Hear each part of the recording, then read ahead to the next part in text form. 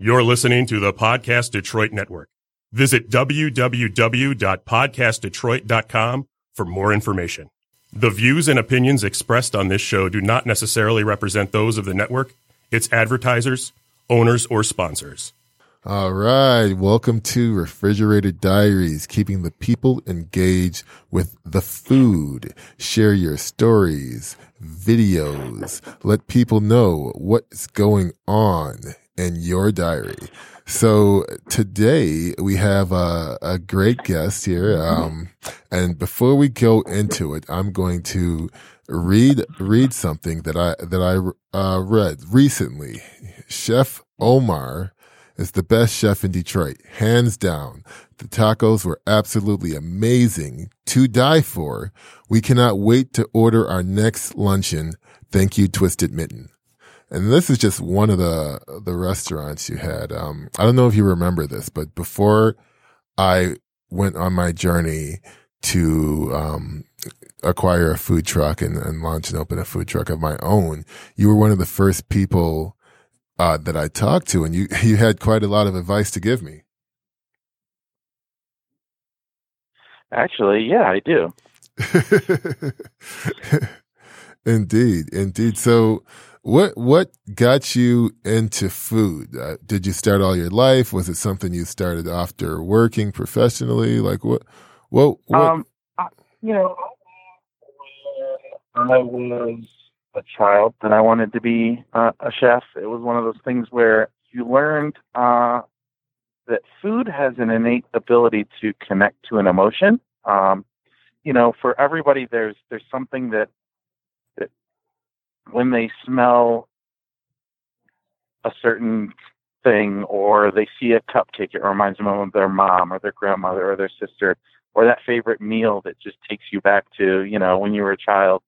And so those emotions, be it some of them good, some of them bad, food it connects to everything, especially in my culture. Everything revolves around food.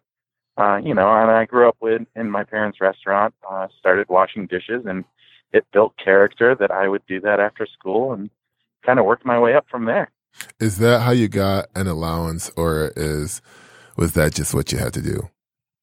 Allowance?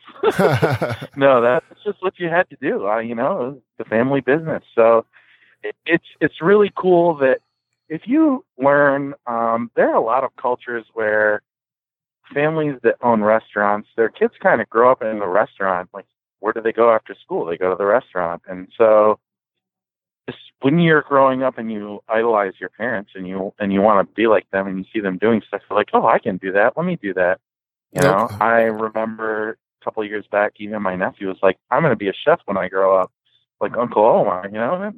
That's really cool to hear, It is. What was the first thing that you made that cemented you into this lifestyle? Oh, man. I actually started in pastry. And so for me, it was one night where a cook didn't show up and they're like, hey, Omar, hop on the grill. And I had no clue what I was doing. And the printer kept spitting out tickets. And I was just like a deer in headlights. But I remember that day extremely vividly. And it was something as simple as just making hamburgers. But the rush and adrenaline of that night, I never went back to doing pastry again. Okay. So you like the thrill of it. Yeah. Oh, yeah. Yeah. I was, when I was 17 coming into the college at Wayne, I worked on the cafeteria in our cafeteria dorm as a freshman. I was in the pizza station, and eventually after I got like a little promotion and ended up like moving out of the cafeteria and into like the grill. It was like higher pay, more hours. And we closed it down at 11. It was like an on-campus Coney. I think that, yeah, I feel you, like the adrenaline, because it is kind of like you're moving, you kind of feel alive at that point. I also sweat a lot. So it's like, oh, I feel like, yeah. I mean, even when you work in fast food, the thrill of for me, I remember one of my first jobs was at Burger King, and it was like, oh, speed of service, speed of service.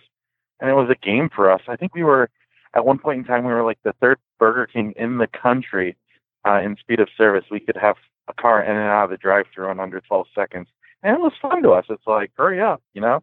Yeah. So how long have you been in the industry? Since I started doing dishes at like 12, 13 at the parents' restaurant. And so pretty much since then, I took a hiatus a little bit, after college. But I've always been cooking. Cooking has always been something I've done. Yeah. Okay. I got you. One of the things that we like to get into is just like the origins, like the whys, the reasons. When we first spoke about getting a food truck, you gave me some solid advice, and it's one that I still hold near and dear. You said, don't grow too fast. You were very serious about that. I think you said it more than once to me, like, take the time to grow. And that's not people are always telling you to go, go, go. No one's ever telling you to slow down, like we're not putting Kanye on and telling you to drive slow. It's fast lane only. And you have to walk before you run. And that's like the biggest mistake I ever made in my business, because people know me as the food truck guy, and they're like, they don't know me necessarily as the chef. They know me as the guy that has a bunch of food trucks. And so it's one of those things where, yeah, it's great to be known as that guy. However, if I could go back and do it all over again, it would just be one truck. And there's countless chefs that would tell you the same thing, and even chefs that have been on Top Chef and all these other things, and they've opened 10, 15, 20 restaurants because investors come out of the woodwork when they see you doing well. Mm-hmm. And I learned from a very good friend of mine that a true genius can only do two things at once and be extremely successful. And I am far from being a true genius. So focusing on one thing and doing it right and doing it better than anybody else is better than that shotgun approach method, in my opinion. And even when you do the same thing over and over again and duplicate it, you can only be in one place at a time. So if you don't have the proper systems in place, especially in the food industry where everything is a matter of pennies, you'll end up losing yourself. So sometimes the stress just isn't worth it, Yeah. So like, let's talk a little bit about that. Let's pull a layer back here. Like you started off before food trucks as a chef. Where have you worked? What were some of the things you were doing? So, we started as Kai's truck. This was way back in the day, and we were open in Grand Rapids, and we'd get shut down every other day by the police. Back then, there was nowhere in Michigan where food trucks were really allowed, and the culture didn't exist. It was more of an East Coast, West Coast type thing. Mm-hmm. And from there, we kind of expanded, and I wanted to do some barbecue, so we opened Grill Billy's. And we had Fat Panda, which was the Asian fusion stuff. We recently sold that truck. Mm-hmm. Mm-hmm. And that's what we're planning to do the brick and mortar on Gratiot as. Okay. Congratulations, by the way. Yeah. Thank you.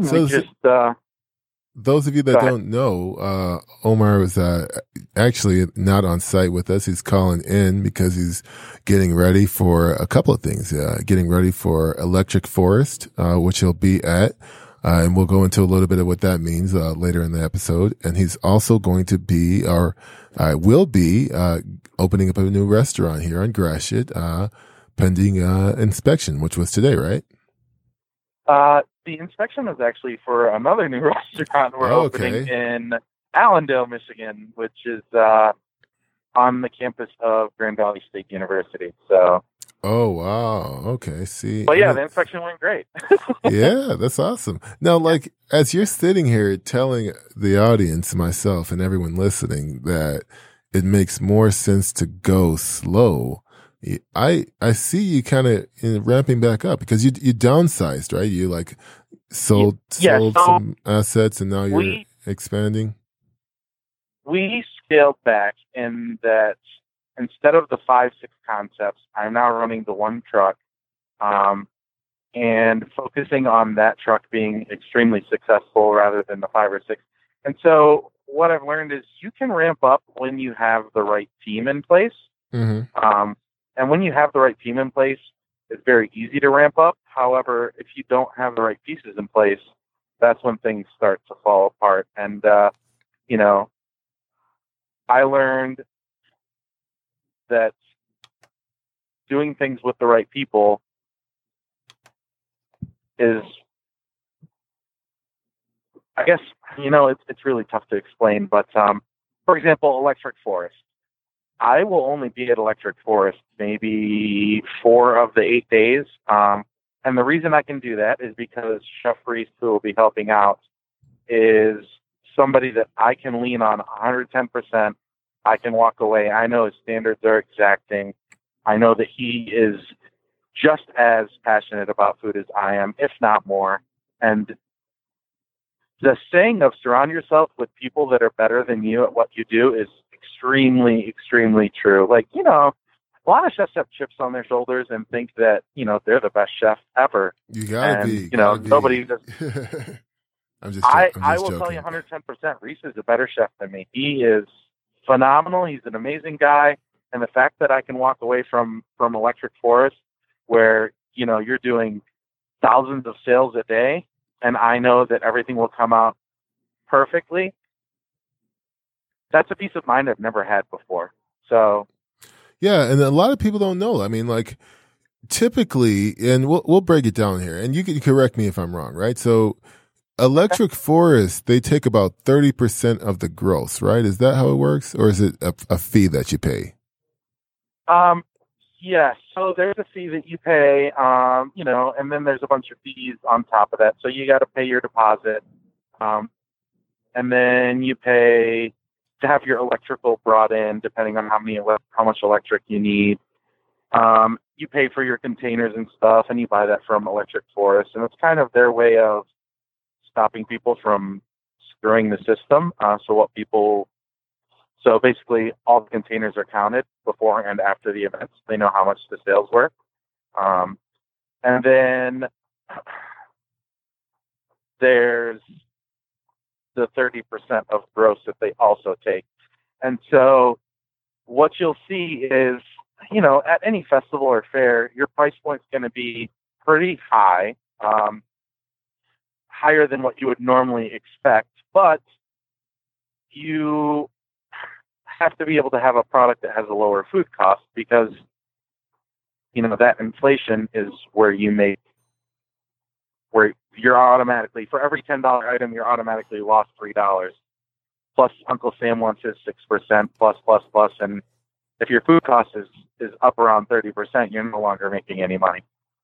Yeah. I mean, the bottom line of it, right? And this goes beyond, this is just a merchant, right? Like when we break down the economies of scale and the very reason why an individual goes into business, we start to break into the psychological aspect of what it really means to be a chef, right?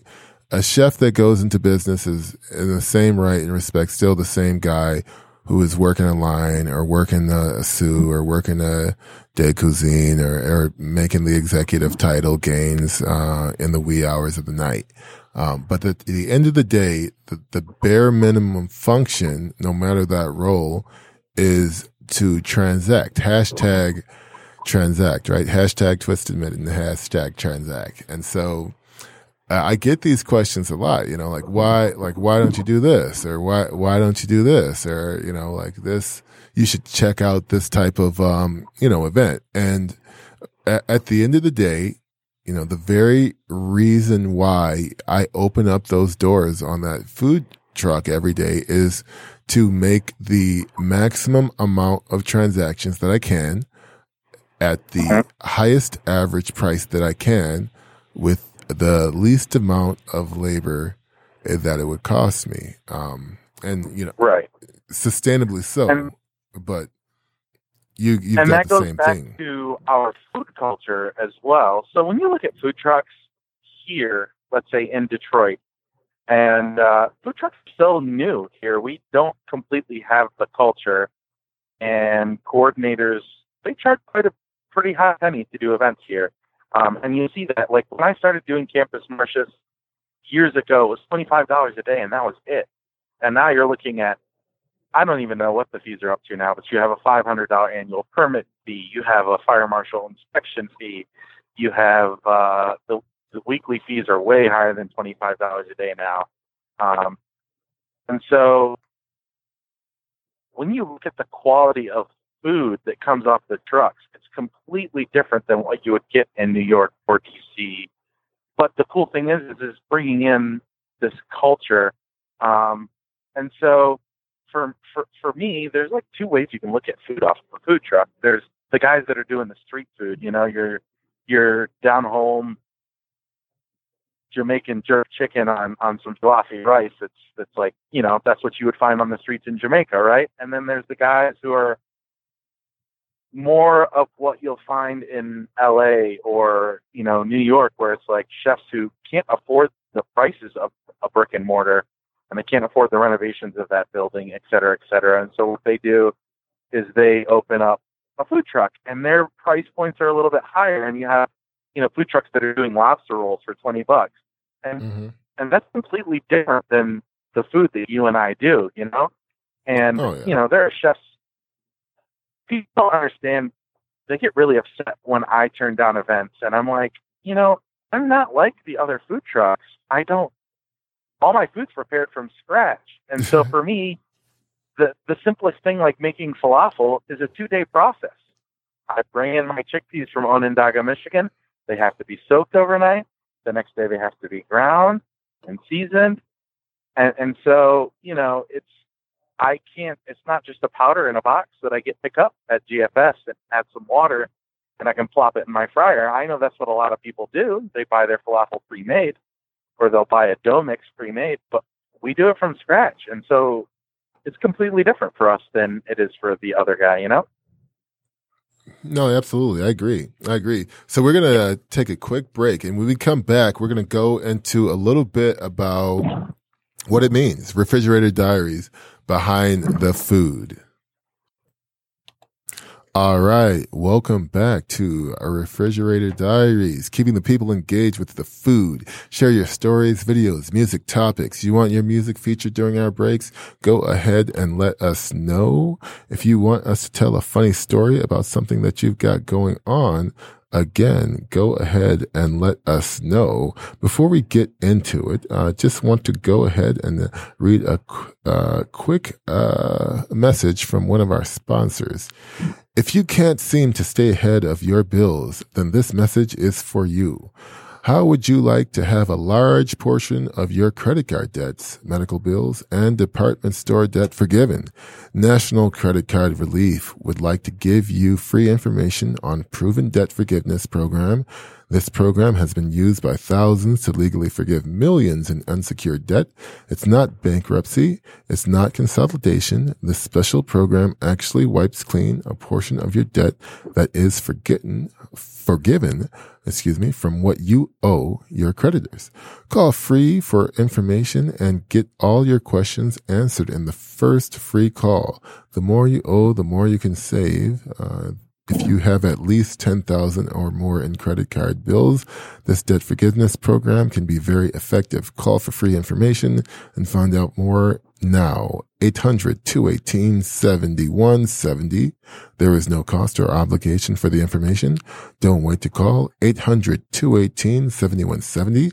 That's 800-218-7170. Get your debt problem solved. Called 800-218-7170 today.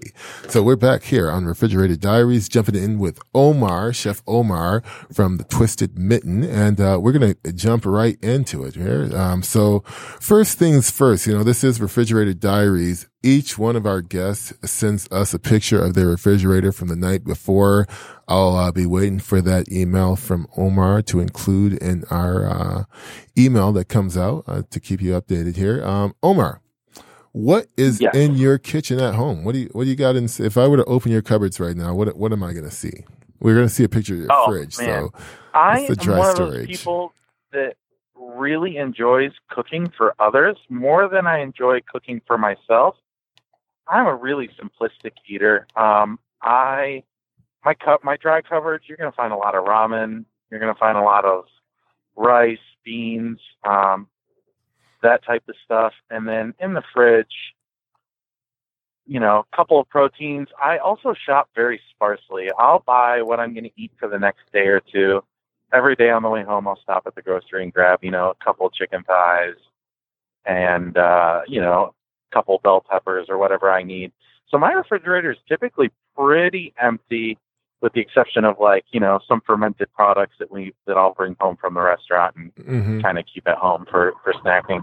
Yeah, anytime I go to someone's house and I know that they work in a kitchen or they cook or they're in the restaurant industry, I always take a peek around to see if they got something going on with the good stuff.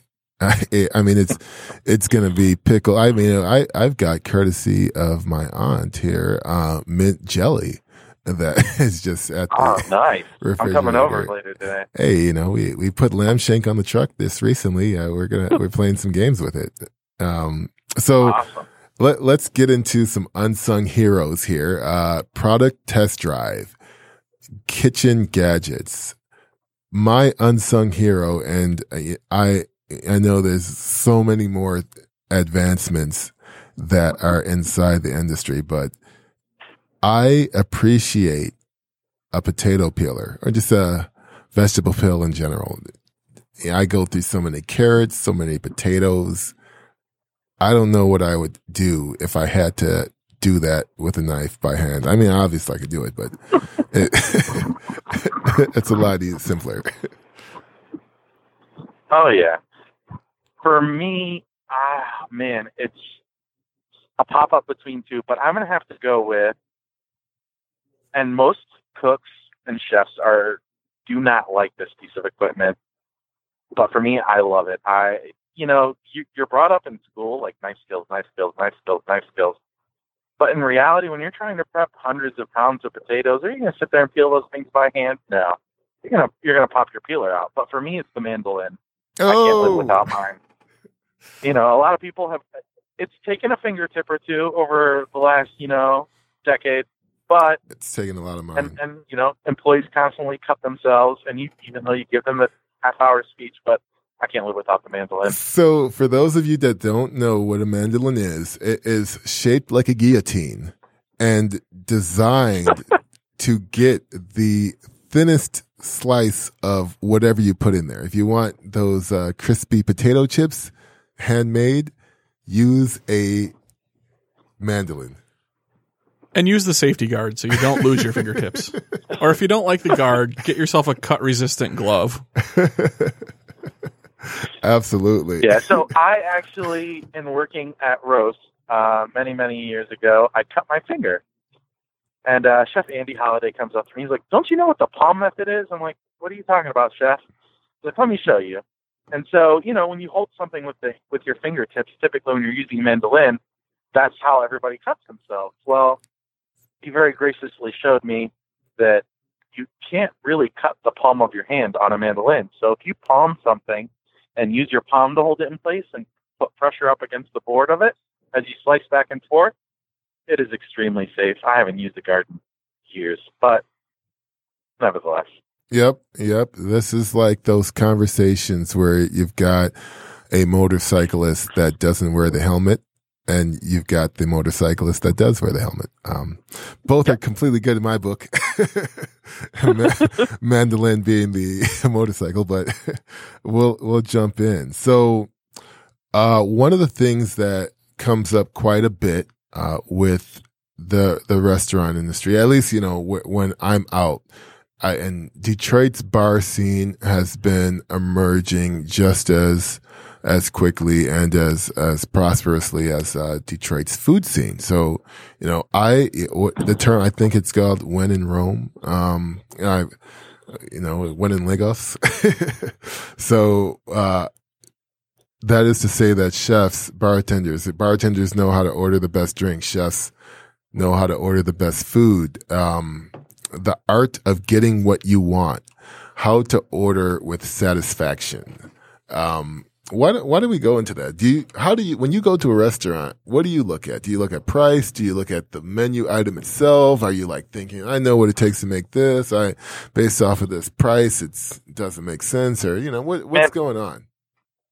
For me, my accountant yelled at me last year. He said, Omar, do you want to know where all your profits are? I was like, where's that?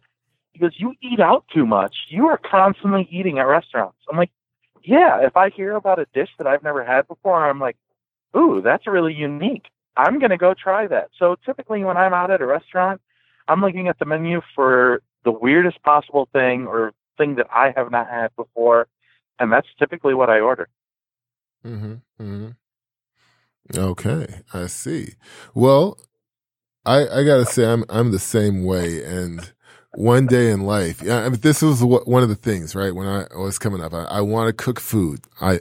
All I want to do at the end of the day is just cook food. And, despite what everything else from like running the truck and, trying to operate and doing the podcast, like at the end of the day, the most satisfaction I get is from cooking food, and I don't want to do any of the other stuff. If I could just cook food and successfully, like, drive in a Rolls Royce or something, I would do that.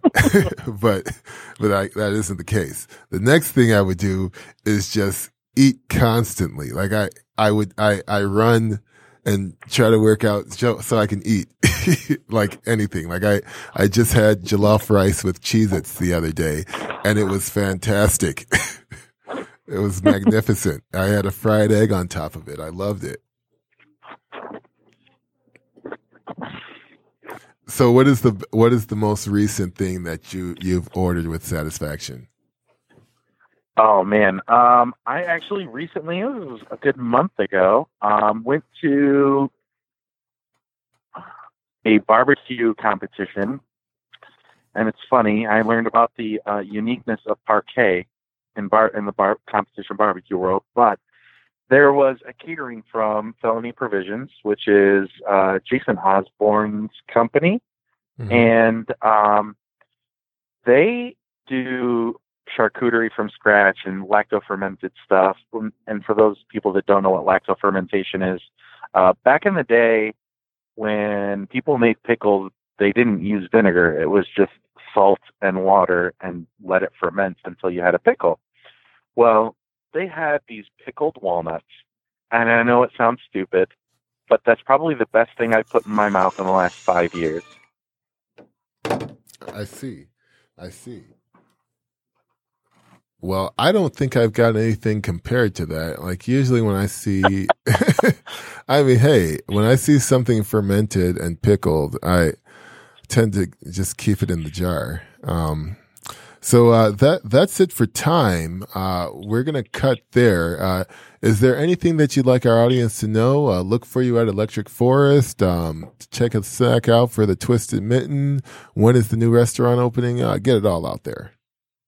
Yeah, so the new restaurant will be a slider bar. We're opening up in Allendale, Michigan, 48 West. Follow the Twisted Mitten on Facebook, Instagram, Twitter, all that fun stuff, and give us a shout out and come visit, and make sure you also check out Godwin's truck. Yum Village Food Truck, shout out. Awesome. Thank you for having us. Yeah, absolutely. Thanks for being on. We'll see you guys next time on Refrigerator Diaries.